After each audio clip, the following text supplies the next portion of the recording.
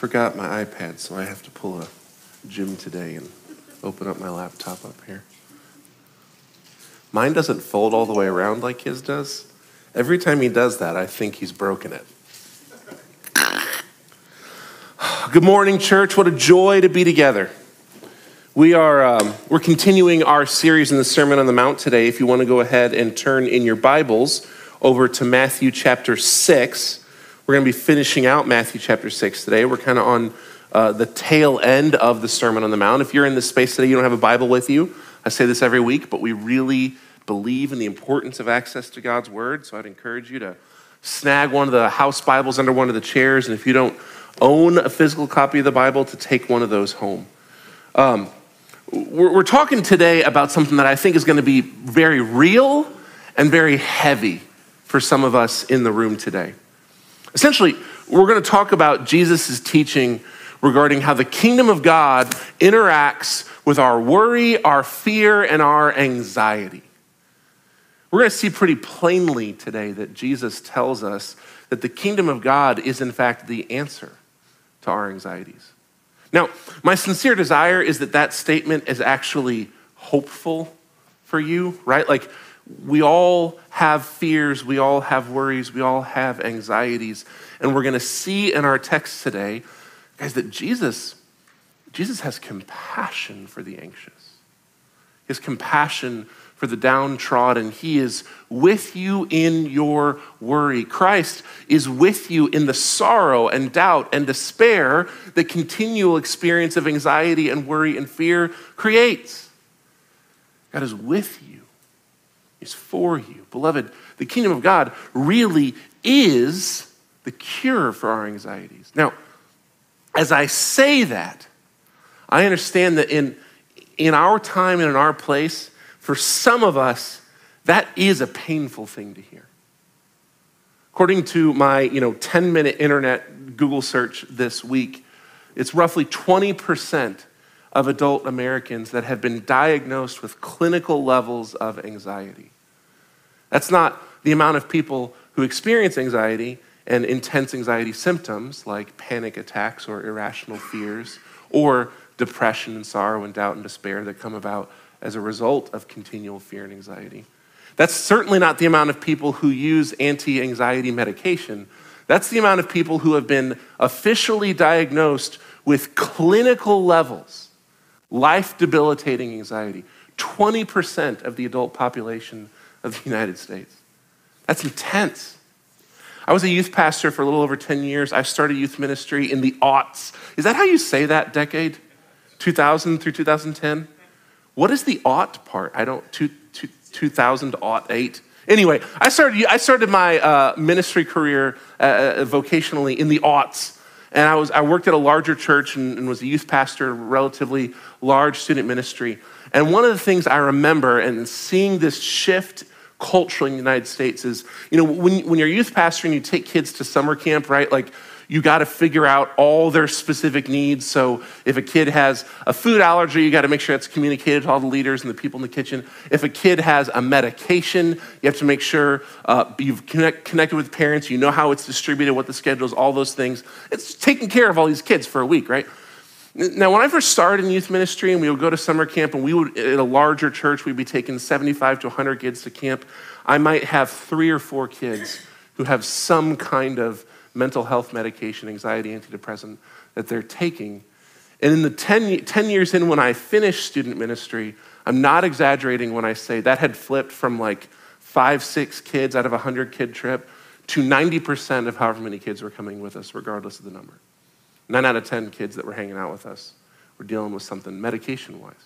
Because we live in a time where anxiety, and not just anxiety, but the kind of anxiety that is so life-dominating that it requires medical intervention is becoming the norm, right? And I know that as I say that, several of us in the room deal with that. And maybe you're medicated, and maybe you see a counselor, and maybe you're not. Maybe you just have panic attacks every now and again, right? It's very common. And And for those of us who struggle with this kind of thing continually, to hear your pastor go up front and just say, hey, Jesus says God's the answer for your anxiety, like that can be frustrating more than it is hopeful, right? To be like, oh, really? Wow, cool. Jesus is the answer. I wish I knew that, right? Like, oh, thanks for this new information. I just need to Jesus, and then I'll stop worrying all the time. If that's you this morning, I want to encourage you to stick with me today. Because I get, guys, I've been there, and I get why that might be your gut response. But I promise you guys, like, Christ chooses to speak more bluntly into our experience of fear and worry and anxiety than he does most issues of human life. And there's a reason for that. And the reason is your Jesus cares for you in your fear. He cares for you in your worry. He cares for you in your anxiety. And there genuinely, beloved, is hope for you in the gospel of Jesus. Stick with me today. Let's jump into this. Before we read our text, I want to remind us where we've been in Matthew and the Sermon on the Mount in general. So if you remember, Matthew as a book is a really kingdom of God-centric book. This phrase we use in Christianity, the kingdom of God, is one of the main themes of the entire book of Matthew. This idea that something about Jesus' earthly ministry and his eventual return is ushering in this literal rule and reign of God on creation. This is a big theme of Matthew. And the chunk we're in currently, the Sermon on the Mount, is a deeper exploration of that theme. The entirety of the Sermon on the Mount is a sermon on the ethics of the kingdom. Jesus is saying, this is how kingdom people live. This is what life will look like in the kingdom of God. And if you think about our time in the sermon, we go through some really interesting themes. Jesus launches this sermon by saying, hey, listen, God blesses people who you don't think deserve it. Right? If you were to summarize the Beatitudes into like one sentence, that would be it. You don't have good eyes on who God is blessing. He blesses the people you don't expect. And then he steps into this section where he says, hey, God's word doesn't point to legalism and pushing people out. God's word actually points to the kingdom. He takes this section where he goes through and he shows them how their culture has interpreted scripture incorrectly and kept people or pushed people away from the kingdom versus pointing them toward it. And then he goes into a section where he says, look, in the kingdom, your righteous living, the good, holy things you choose to do, you're not doing them for yourself. You're not doing them for others. In the kingdom, people live righteously for God, for his glory, because of their relationship. And God sees your motivation. He sees your heart. He sees into your depths. And then you get to our text. And here, Jesus is going to talk about how our fears and worries and ultimately, our anxieties, right? How these things are resolvable in the kingdom. The kingdom actually allows you to engage them because Christ is trustworthy. There's something about Jesus' own character, the king who goes with the kingdom, right? The kingdom of God living means living under the rule, reign, presence, authority of Christ. There's something about the character of Christ, his trustworthiness, that speaks into, in a very real way, our experience of fear, our experience of anxiety, our experience of worry. Because he's trustworthy, we can trust him. We can trust his provision. We can simply seek the kingdom every day. We can live and trust God for the rest of the details. That may seem like a dismissing sentence. You just live every day and you trust God for the details. But guys, there is something there. If you struggled with anxiety in painful ways in your life, stick with this. I believe God has an amazing truth for us today. So pray with me, and then we're going to work through this text chunk by chunk. Father, we just ask today that you would give us quiet and clear eyes and ears to hear from you. God, whatever pressures in this moment are pushing on us, distracting us, God, whatever patterns we live into that we struggle with that are telling us to doubt, to check out, to not listen, God, I pray that you would cut through all of that today. That you would give us a quiet, clear presence to hear from you afresh, Lord. Father, we need you. We need you to be our discipler. We We need you to be our hope. We need you to illuminate the text to us. So God, we pray these things in your name. Amen. So depending on your Bible translation, this chunk of text may be divided into two subheadings, but really this whole piece here of 19 through 34, this is one progression of thought Jesus is giving us. It's kind of set up in two sections. So it starts with Jesus talking about money and treasure, and then he goes into these word images about God's provision. But it's really one progression of thought. So let's kind of work through this chunk by chunk and see what we see. Starting in verse 19, we read this. Don't store up for yourselves treasures on earth where moth and rust destroy and where thieves break in and steal, but store up for yourselves treasures in heaven where neither moth nor rust destroys, where thieves don't break in and steal. For where your treasure is, there your heart will be also. So Jesus starts this section and starts his progression of thought by calling out our treasure. He gives us this gut check asking, what treasure do you want? Do you want earthly treasure or kingdom of God treasure? And guys, Jesus makes such a good point for us here. Earthly treasure is not the securing safety that it seems to be. You see, that at the base of it, that is what most of us are actually seeking when we seek money and stuff, when we seek treasure. We're seeking comfort and security, right? That's what lies behind a fat bank account and a nice house and a good car, is comfort and security. We want to have enough stuff so that we don't have to worry about stuff, right? I'm gonna say stuff like 15 times in the next 10 seconds, so I just wanna prepare you for that mentally. We wanna have enough stuff that we won't have to worry about stuff, but guys, stuff can't cure your worry about stuff, right? You can't have enough stuff to fix your stuff problem.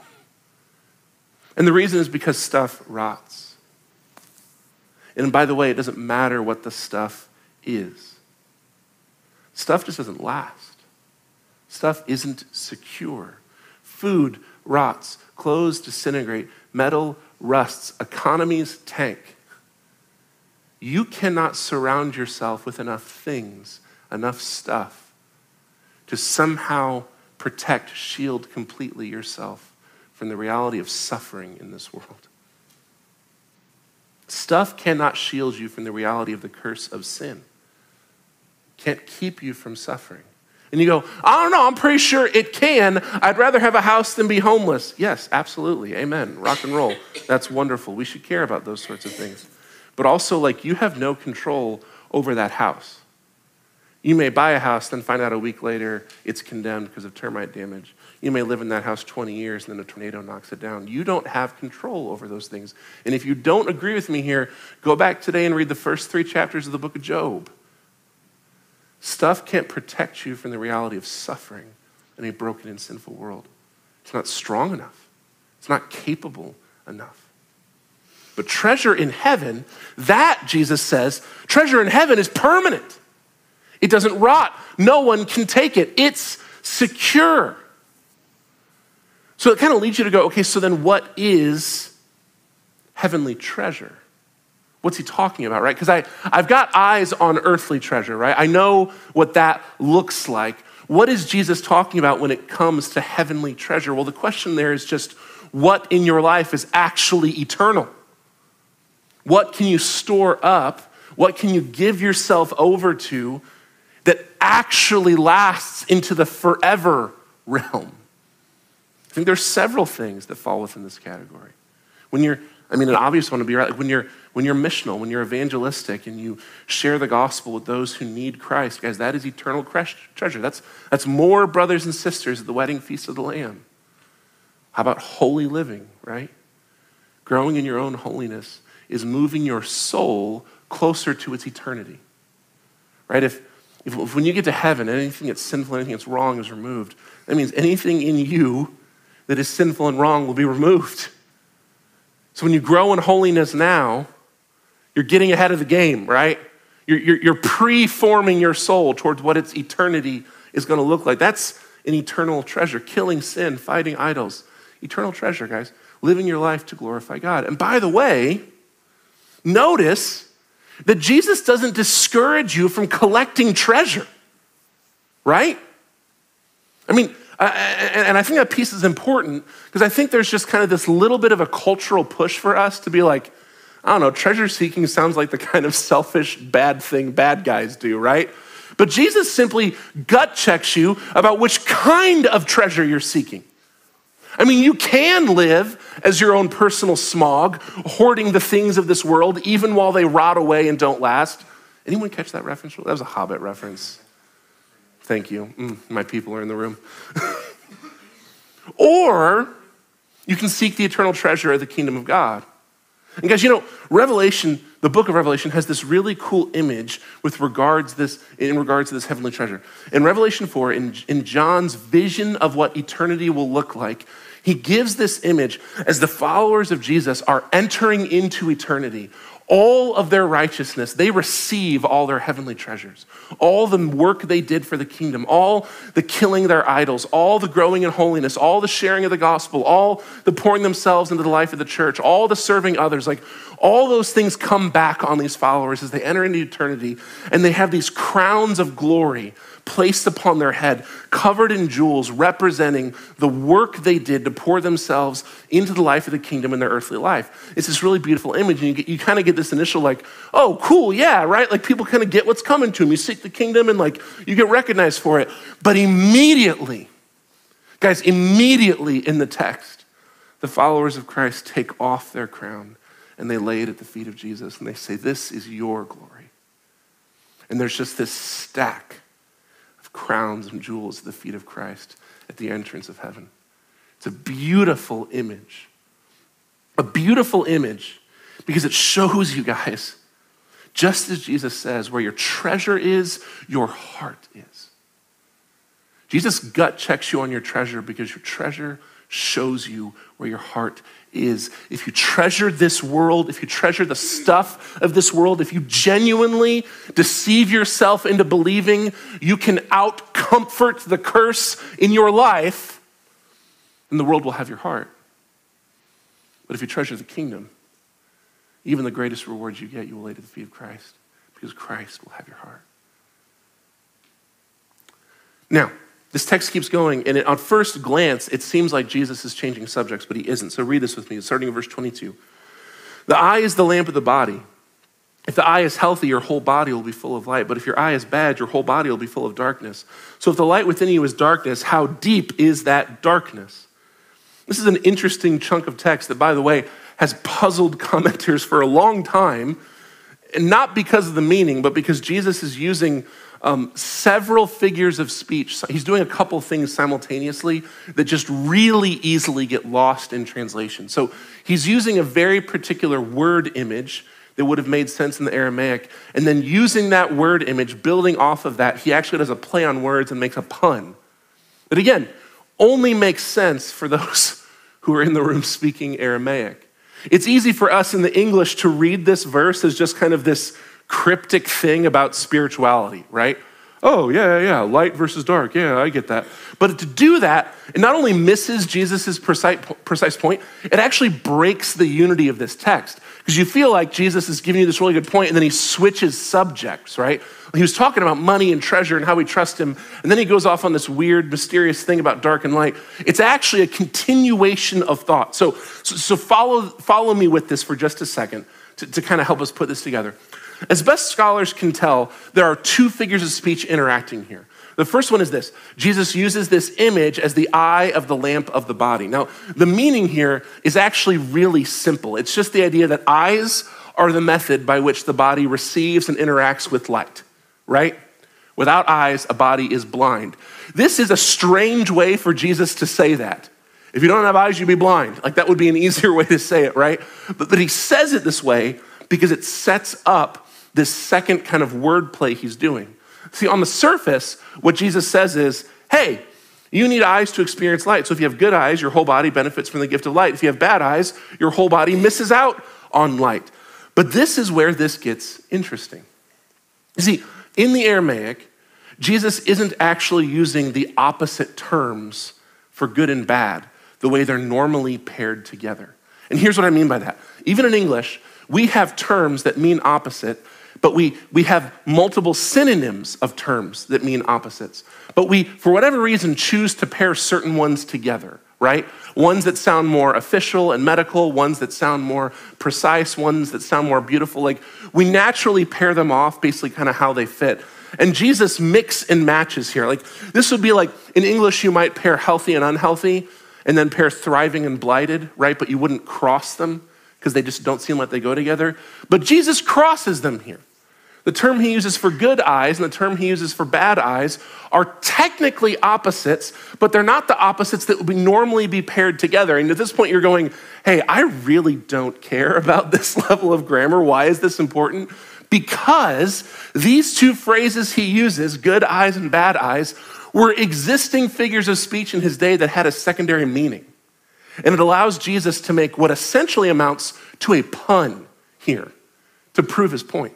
So in the way he's speaking, the phrase good eye was a phrase that meant someone who is singularly minded, hyper-focused, pushing all things away. And the phrase he uses that we read as bad eye was a phrase that was used to mean someone who is stingy with their money and unkind to people in need. So what Jesus ends up saying here is someone who is singularly minded, someone who is hyper-focused is like someone who can see, but someone who's stingy and unkind with money, they're like a blind person. Now that shows you how this connects to the larger thought progression Jesus is making. Because what he essentially says is, hey, look, be careful how you store up your treasure. Because the treasures you seek here on earth, they're not permanent. They can't protect you. They don't do what you think they can do. Instead, you need to be seeking kingdom treasure, eternal treasure. Treasure that if you think about it in the moment, doesn't seem tangible enough to matter, but actually it's the treasure that really matters. You need to seek that because whatever treasure has your heart, like it has your heart. Whatever treasure you're seeking, that's where the depth of your person is. If you're seeking this world, the world has your heart. If you're seeking the kingdom of God has your heart. And listen, guys, listen. This is important. Because those who are stingy with their money, storing up treasures on earth, they're like a blind man. It's the people who zone in their focus, who are singularly minded. Those are the people who can see. And read on with me to verse 24. For no one can serve two masters. Since either he will hate the one and love the other, or he'll be devoted to the one and despise the other. You cannot serve both God and money. Whew. The person who can see, the person who is single-minded, is the person who is seeking and trusting the kingdom rather than her earthly goods. And guys, Jesus drops a bomb here that is important for us as modern Western Christians. He says, you can't do both. You can't. You may think you can, you may convince yourself you can, but you cannot serve two masters. In a fundamental sense, you cannot give your ultimate allegiance to two beings. Because at some point, their desires, their purposes will run contrary to one or the other, and you will have to choose. One will get preeminence over the other. The actual phrase he uses here in the Greek of Matthew is, he says, a slave can't have two masters. Someone has to have the final say. And by the way, where he says here, like, you'll hate the one, love the other.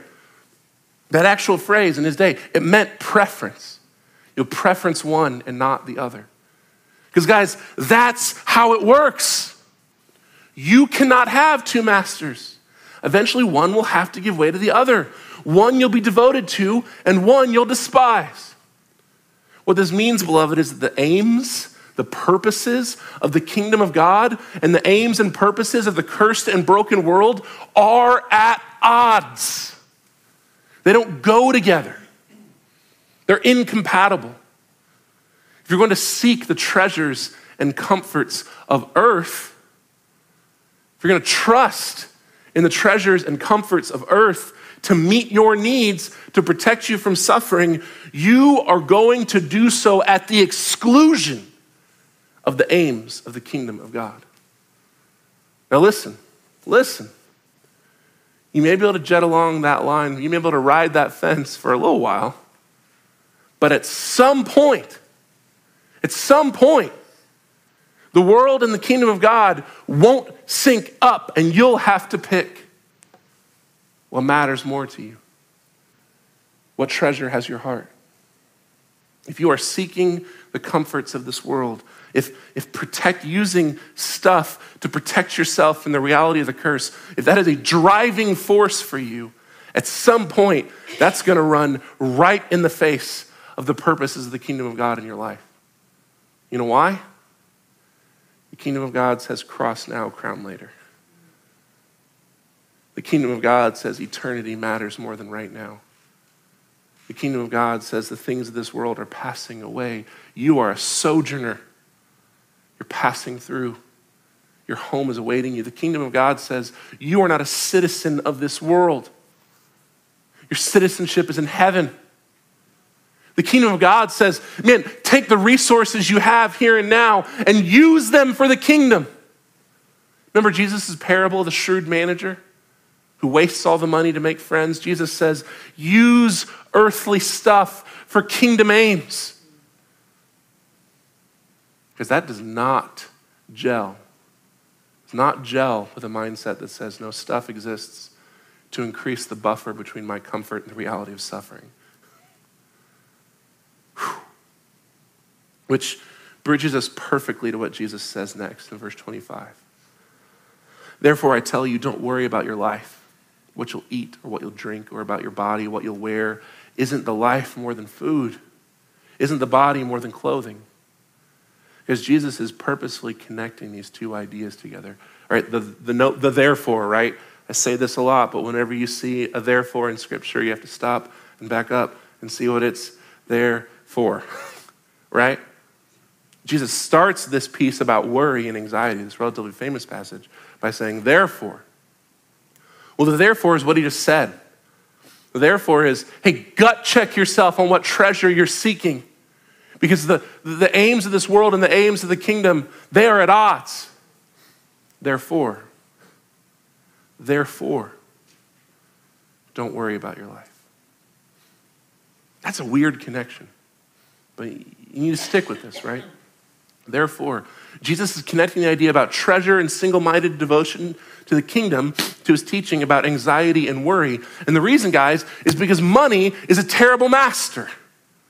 Because earthly treasure rots away, because you ultimately have to choose whether you want to seek the kingdom or seek this life. Because of those things, right, Jesus says, don't worry about this life. Don't worry about food. Don't worry about clothes. Life is more than stuff. Life is more than material needs. And guys, remember something here. Jesus isn't talking to wealthy white American Christians when he gives this sermon. Jesus is sharing this with an audience for whom lack of food and clothing was a real day-to-day issue. We can easily forget this because of our context of wealth. Yeah, life is more than food and clothes is easy to say when you have a stocked fridge and you own dozens of changes of clothes. But Jesus is playing hardball. He is saying the same idea. He's saying the eternal kingdom of God is more valuable than the necessities of life, so that you don't need to worry about them. He's saying that to people who are starving. He's saying that to people who live in real danger, in real need, for whom often the only thing they can give energy to is, where am I going to get a meal? How am I going to clothe my family? Where are we going to find shelter? To them, Jesus says, look, life is more than your material needs. Life is more than that. The kingdom of God is more important than that. Guys, that is a fundamental challenge to the way you experience life, right? Jesus is not pulling punches here. There's something big in what he's saying. Read on with me in verse 26. Consider the birds of the sky. They don't sow or reap or gather into barns, yet your heavenly Father feeds them. Aren't you worth more than they? Can any of you add a moment to his lifespan by worrying? And why do you worry about clothes? Observe how the wildflowers of the field grow. They don't labor or spin thread. Yet I tell you, not even Solomon in all his splendor was adorned like one of these. If that's how God clothes the grass of the field, which is here today and thrown into the furnace tomorrow, won't he do much more for you, O you of little faith? And now Jesus gives us these several images to kind of back up this idea. The two images are essentially the same, right? He talks about how birds don't work, but God feeds them, and flowers are shockingly fleeting, and yet God clothes them. Jesus essentially says here, look how God takes care of the natural world. He's a caretaker for the birds and the flowers, and you are so much more important to God than them. Now, guys, this is a little bit of a rabbit trail, but I'm going to stop here because I think it connects for us, and I think it's important. Because this is one of the most foundationally important theological truths that church folk have a tendency to ignore and disbelieve and then not even realize it. Beloved, you need to hear this today. I don't care where you are in your faith. You are important to God. Beloved, I'm going to repeat that. You are important to the God of the universe. You. Now listen, as I say that, I know you're a sinner. I know you're worse when you're not around me or you're not around church people. I know that if I knew the inner thoughts of your sinful person, I would be shocked. I know that you struggle and fail in your holiness. I know. You're still important to God. And he knows that far better than I do. But beloved, you are important to him. He considers you. Think about that. The God of the universe, he considers you. I mean, how much thought have you given today to the individual microbes that live on the surface of your bathroom counter? But God considers you. He thinks about you. He loves you. He notices you. Beloved, it does not matter how bad you are at being a Christian. Remember, blessed are the poor in spirit. Theirs is the kingdom. You are important to God. This is why he cares for you. He cares for birds and flowers. You are more important to him than them. Whew. And Jesus contrasts these images of God's provision with the futility of anxiety and worry. Who of you, by your worry, can add a minute to your life? Guys, worry is futile. Anxiety is fruitless.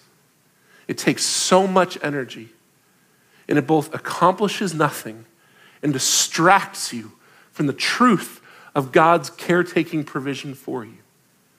Now, I'm guessing as I say that most of you who struggle with anxiety and fear and worry already know that. I know it doesn't help anything. I would stop if I could. It just shows up. It just bubbles up in my person. We'll keep reading. Verse 31. So don't worry saying, what will we eat or what will we drink or what will we wear? For the Gentiles eagerly seek all these things, and your heavenly Father knows that you need them. So now Jesus brings it home, and as if he already hasn't been blunt, like he's blunt. Don't seek the things of this world. Don't look for earthly treasures that rot. It's important to note, by the way, this doesn't mean that you shouldn't work hard and provide for your family and plan for your future, right? But rather that you shouldn't worry and fret while you do so. There's a major difference between laboring in this broken and uncertain world from a place of trust versus a place of anxiety and fear. That's what Jesus is pushing at here. Jesus says this kind of worry is for non-believers. It's not for you. The Gentiles seek after these things. You are different. Now, if you're like me and you have a long-standing relationship with anxiety, you might be getting frustrated with Christ at this point. Don't worry seems like a terrible solution for someone struggling with anxiety, yeah? I don't know, I have these panic attacks and I'm really scared to leave my house. You should not do that. Oh, thanks. That doesn't seem like it's helpful. Jesus, if I could just stop worrying, because that's what Gentiles do and I'm not a Gentile, I would have done that already. But Jesus doesn't just say to stop worrying. He says it alongside this bit about how worry is a thing for non-believers. And I want you to consider this phrase. For non-believers, all they have is the uncertainty of the cursed world. That's all they have. Guys, have you looked at the cursed world within which we live? Suffering is everywhere. The curse touches everything. There's nothing you can do to shield yourself from the reality of suffering. Anxiety, worry, fear, and the accompanying sorrow and doubt and despair that go with that, those are the normal reactions of living in a world like the world we live in. A world where terrible things happen to good people, where you can't protect the people you love because there are things that are beyond your control, where you can work your tail off and do everything right and still have disaster strike. That's a difficult world. That's a worrisome world. And so Christ says, yeah, unbelievers worry and fret and seek the comforts of this world. But you, beloved, have God. You have access to your Creator. And Jesus repeats this line from his teaching on prayer. I don't know if you saw this or caught this. He reminds us, Jesus sees you and knows you. He already knows what you need. You don't live in a world of uncertainty. You live in a world that's held in the palm of the hand of your Creator who sees you and notices you and cares for you and knows what you need. Because this all comes back to this concept of trust. Trust. Your worry, your anxiety, your fear, guys, those are natural responses to the uncertainty and suffering of this cursed world. But the kingdom of God says you are not owned by this cursed world. You are not stuck in this cursed world. You are not even seeking this cursed world. Jesus' people are seeking the kingdom. Because they're seeking the kingdom, they can trust the Father who knows them, who sees them, who cares for them. And I think that's why the text ends the way it does. Read with me in 33 and 34. But seek first the kingdom of God and his righteousness, and all these things will be provided for you. Therefore, don't worry about tomorrow. Tomorrow will worry about itself. Each day has enough trouble of its own. Seek the kingdom. Don't trust the fleeting treasures of this world to protect you, and don't wallow in fear and worry. Instead, give yourself wholeheartedly to the kingdom of God. He is your provider. He will care for you. And Jesus ends with this amazingly unexpected twist that I think is so important for us. He says, don't worry about tomorrow. Tomorrow has enough of its own troubles. Now hold on just a second, Jesus. I'm not sure if you've been listening to your entire teaching up to this point, but the reality that tomorrow has enough troubles of its own, that just happens to be the exact thing I'm worried about. That's why I'm worried, because I've thought about it and I thought, tomorrow will probably also have troubles. I've had a hard time with today's troubles. If tomorrow has them also, that will be rough. That's where my anxiety comes from, is the uncertainty of the future and my lack of control to actually provide for myself and those I love in an uncertain future. And Jesus says, yeah, I know, it's nuts. But just don't worry about it. Live today, live right now. Today has enough trouble. So give yourself over to the work of the kingdom right now. Look at God's provision in your life right now. Seek God's presence. Remember his love. Remember how trustworthy he is right now. Give your attention to that. Tomorrow will take care of itself. It'll come and it'll have its, you'll find out. The God who is trustworthy today will be trustworthy tomorrow as well. This is the story of the manna, right? God gives the manna. But the manna rots if you keep it overnight. Israel had to go back out and get new manna every morning, new manna every day. Daily bread from Christ. God provided for the depths of their needs, the most intimate of their needs. But he did it day by day, by day, by day, by day. And here's the reason, guys. Because God is actually trustworthy. Because the God of the universe actually sees you and cares about you. Because the God of the universe considers your needs and delights to give you caretaking love. Guys, this is the truth of it. Look, anxiety is very obviously real. Worry is very obviously real. Fear is very obviously real. Deep, dark sorrow and doubt and despair that go along with those things, they're very obviously real. Of course they are.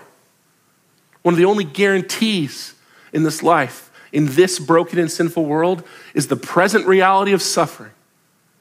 You will lose. You will get hurt. Bad things will happen to you. And many of us know that from personal experience. And just in case you don't, the news is really, really good at reminding you of all the terrible things that are constantly happening, right?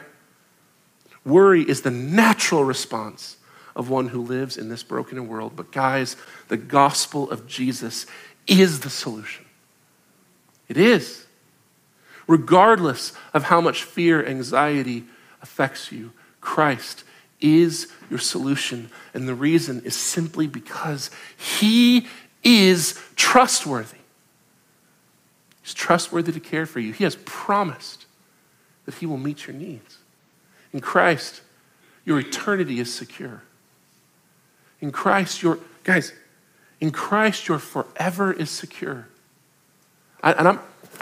Listen, please don't, I'm not downplaying the reality of suffering that many of us experience, because there are some awful things that happen in this world. But I just want to tell you this. I promise you that 17 trillion years from now, when you're still living in perfect, complete, and total perfection, life, joy, freedom with Christ, the troubles of this world will not seem as weighty as they seem right now. And I say that knowing full well that some of you guys have been to some dark places.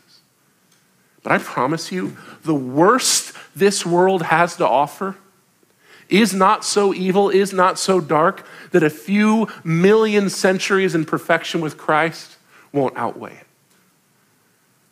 I promise you. In Christ, your forever is secure. Which means the worst this world has to throw at you can't actually break you, can't actually beat you, can't overpower the love, the grace, the gospel of Jesus on your behalf. Guys, his trustworthiness simply and purely weighs more than the very real and very scary potentials of a broken and sinful world. Period.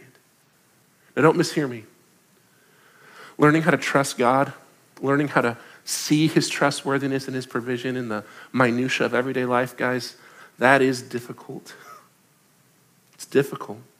Submitting your fear to his trustworthiness may very well take some really intense healing. And depending on how deep anxiety, fear, worry, despair, sorrow has its claws in your soul, you very likely need more than a Sunday sermon.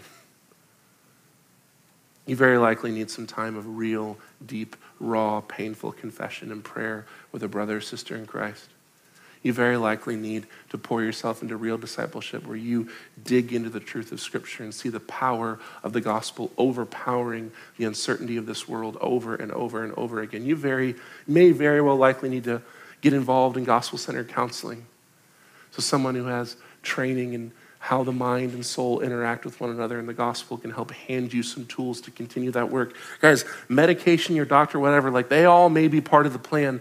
But hear this, guys, your healing from fear and worry and anxiety and sorrow, no matter how hard it may be, no matter how long it will take, it's always going to point you back to Christ. The healing is always going to point you back to the truth that Jesus is trustworthy.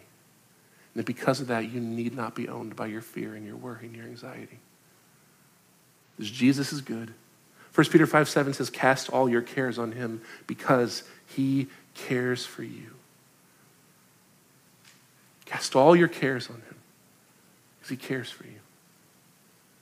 You get to give him everything you worry about. Even the dumb things. Even the things that you know, saying them out loud, you're like, this one's kind of crazy. You still get to bring them to Christ because he cares for you. And when you begin to really believe and experience the trustworthy care of your Jesus, as it will become joyful to bring your anxieties directly to him. Philippians 4 says, don't worry about anything, but in everything in your life through prayer and petition with thanksgiving. Present your requests to God, and the peace of God, which surpasses understanding, will guard your hearts and minds in Christ Jesus. Scripture tells us that when you actually cast your anxieties at the feet of Jesus, he gives you a peace that is beyond understanding. Let me tell you what that means. That means that whatever fear you're dealing with, God, I really think I might lose my job. God, I'm worried about our finances. God, I am burdened for my children who don't know you. God, the news has me terrified to go out in public and go to a movie theater or a mall. You cast your anxiety to Christ, and he gives you a peace. And here's what's amazing about the peace of Christ. You still live in the cursed and broken world. Your circumstance is still there. The world is still scary. It's still uncertain. And yet Christ gives you peace anyway. He's so trustworthy. He's so good. He's so present. His eternal promise to you is so powerful that you go, whoa. My circumstance didn't go away. Your peace is just more powerful than my circumstance. It's beyond my understanding. And it moves us to walking in freedom. I'm going to end us with an image from a theologian I love. One of the most influential Baptist theologians of all time was a guy named John Bunyan. And he wrote this book called Pilgrim's Progress. If you've never read that book, you should. It should be on your list. In fact, this is actually the baptism gift we give out here at Emmanuel. If you've never read Pilgrim's Progress, you should. It's this allegory. It's a narrative story that tells the story of a man named Pilgrim and his journey from the city of destruction to the celestial kingdom. And every character and every scene in the book points to some aspect of the Christian life of discipleship. It's brilliant. It's worth your time. You should find one in modern English because it's a little Shakespearean, but you should find one and you should read it. It's very good. Anyway, Bunyan has this unique and I think really helpful take on the Christian's experience of fear and anxiety. So he essentially says, anxiety, fear, worry, despair, and sorrow are all married together. They all go together and they're all common experiences to all believers. He says, if you're following Christ, you should expect them. And you should expect them to come together into your life. The world is cursed. Living in it's hard. It's painful. It's normal that we would worry. It's normal that we would despair. The task for the Christian is not to not experience those things. It's when you experience them to learn how to take those experiences and submit them to Christ. And so in his story of Pilgrim, this idea actually comes up twice. I think both themes are helpful in terms of landing us out today and giving us kind of a thought to lend that, to apply this. See, early in his journey, Pilgrim is traveling through the woods and he comes upon a swamp, and the swamp is aptly named. It's called the Swamp of Despondency. And he knows there are stepping stones in the swamp to get him from one side to the other, but he begins to fret and worry that he'll miss one or not see it, or his foot will slip. And the minute he becomes obsessed with kind of worrying about it, then it happens, and his foot slips, and he falls into this swampy quicksand, and he starts to sink, and he's dying. And he panics, and he freaks out, and then he just gives up. And he goes, well, I tried to follow Christ, it didn't work, I guess now I die. And then another believer comes along and sees him, and grabs him by the hand and pulls him out. And there's this beautiful scene where he goes, hey, didn't you know there were stepping stones in the swamp you could have stepped on? And he goes, yeah, I knew about them. I just missed them. And he goes, oh man, bad idea. I love that part of the book. Anyway, what I love about that is that it's this reminder that there is something so holy and sacred about the community of Christ that speaks into our experience of anxiety, fear, sorrow, despair. These things were conquering Pilgrim until a brother in Christ comes along and just goes, hey, what are you doing? Don't do that. And then they get up and they walk together. They actually journey together for the rest of the book. It's really beautiful. And it's kind of this picture of Christian community and how we lift one another up and challenge each other. And so I encourage you for that for two reasons. The first one is this, guys. You need to genuinely consider today your faithful presence in the life of brothers and sisters is part of God's working in them to free them from anxiety and worry and fear. Your encouragement, your prayer, your presence, God may be using you as the helping hand to get someone out of the swamp of their anxieties. And by the way, for those of us who are right now feeling conquered by your sorrow, your fear, your worry, beloved, lean into your community. Lean into your community. Spend time with your brothers and sisters. There is encouragement. There is freedom to be found. Do not give up. Later in their journey, Pilgrim and his friends spend some time with Jesus, and Jesus gives them some gifts for their journey. And as they journey, they eventually accidentally wander off the straight and narrow path, and they find themselves captured by a giant named Despair. And Despair locks them in his basement dungeon and spends 4 days starving them and keeping water from them and beating them and telling them to just kill themselves. It's terrible. And they day by day lose any sense that they'll be rescued, lose any sense of hope. And they get to the point where they're sitting together debating whether or not they should just end their lives to end their misery and their suffering. You know, I guess this journey wasn't worth it. I guess it just didn't get there. And there's this amazing moment in the story whereas they're sitting there and they go, no. We're so worried. We've lost all hope. We're so worried about the idea that no help will ever come, that we've completely given up. We can't do that. Christ has brought us thus far.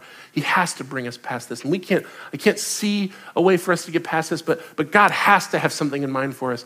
And right when they have that revelation, Pilgrim remembers that one of the gifts Jesus gave him was a key called the key of promises. And he reaches in his pocket and pulls out the key of promises, and it unlocks the locks, and it unlocks the door, and they leave and they continue on their journey. It's really beautiful. The promises of Christ, the promises of Jesus, unlocked their shackles, freed them from the place they were trapped, freed them from despair, freed them from their worry. Guys, it is by trusting the promises of Jesus to his church that they found their way out of darkness. And beloved, the key is the promises of Jesus. He is our comforter. He is our caretaker in a scary and painful world. Every day, beloved, you will have troubles. Every day you will have pain. Every day you will have anxieties. We will only be free from anxiety when we cast them to Christ, which means trusting him. Beloved, you have the key. The key is believing his promises. So what is Jesus' promise for you today? Chris, if you want to come up, I'm going to invite us to pray in just a minute. The promise of Jesus for you today, beloved, is simply this. This is in Matthew 11. Jesus says, "Come to me, all you who are weary and burdened. I will give you rest. Take up my yoke and learn from me, because I am lowly, I am humble in heart. You will find rest for your souls. My yoke is easy, my burden is light." Beloved, the promise of Christ is, trust me, I will take care of you. Beloved, come to him. Even right now, I'll invite you. We're going to take just a minute before we take communion in our time. We're going to take a minute just to be in prayer. Find some space in your seat, however that looks like for you. If you can do that in your chair, if you want to get on your knees, if you want to grab one of the pastors, I want to invite you to take a minute to be in prayer with Christ and consider his promise to you. Consider his caretaking love for you. Beloved, cast your cares to Christ. See how he loves you. See how he cares for you. Take a minute to be with your Lord, and then we'll end our time together.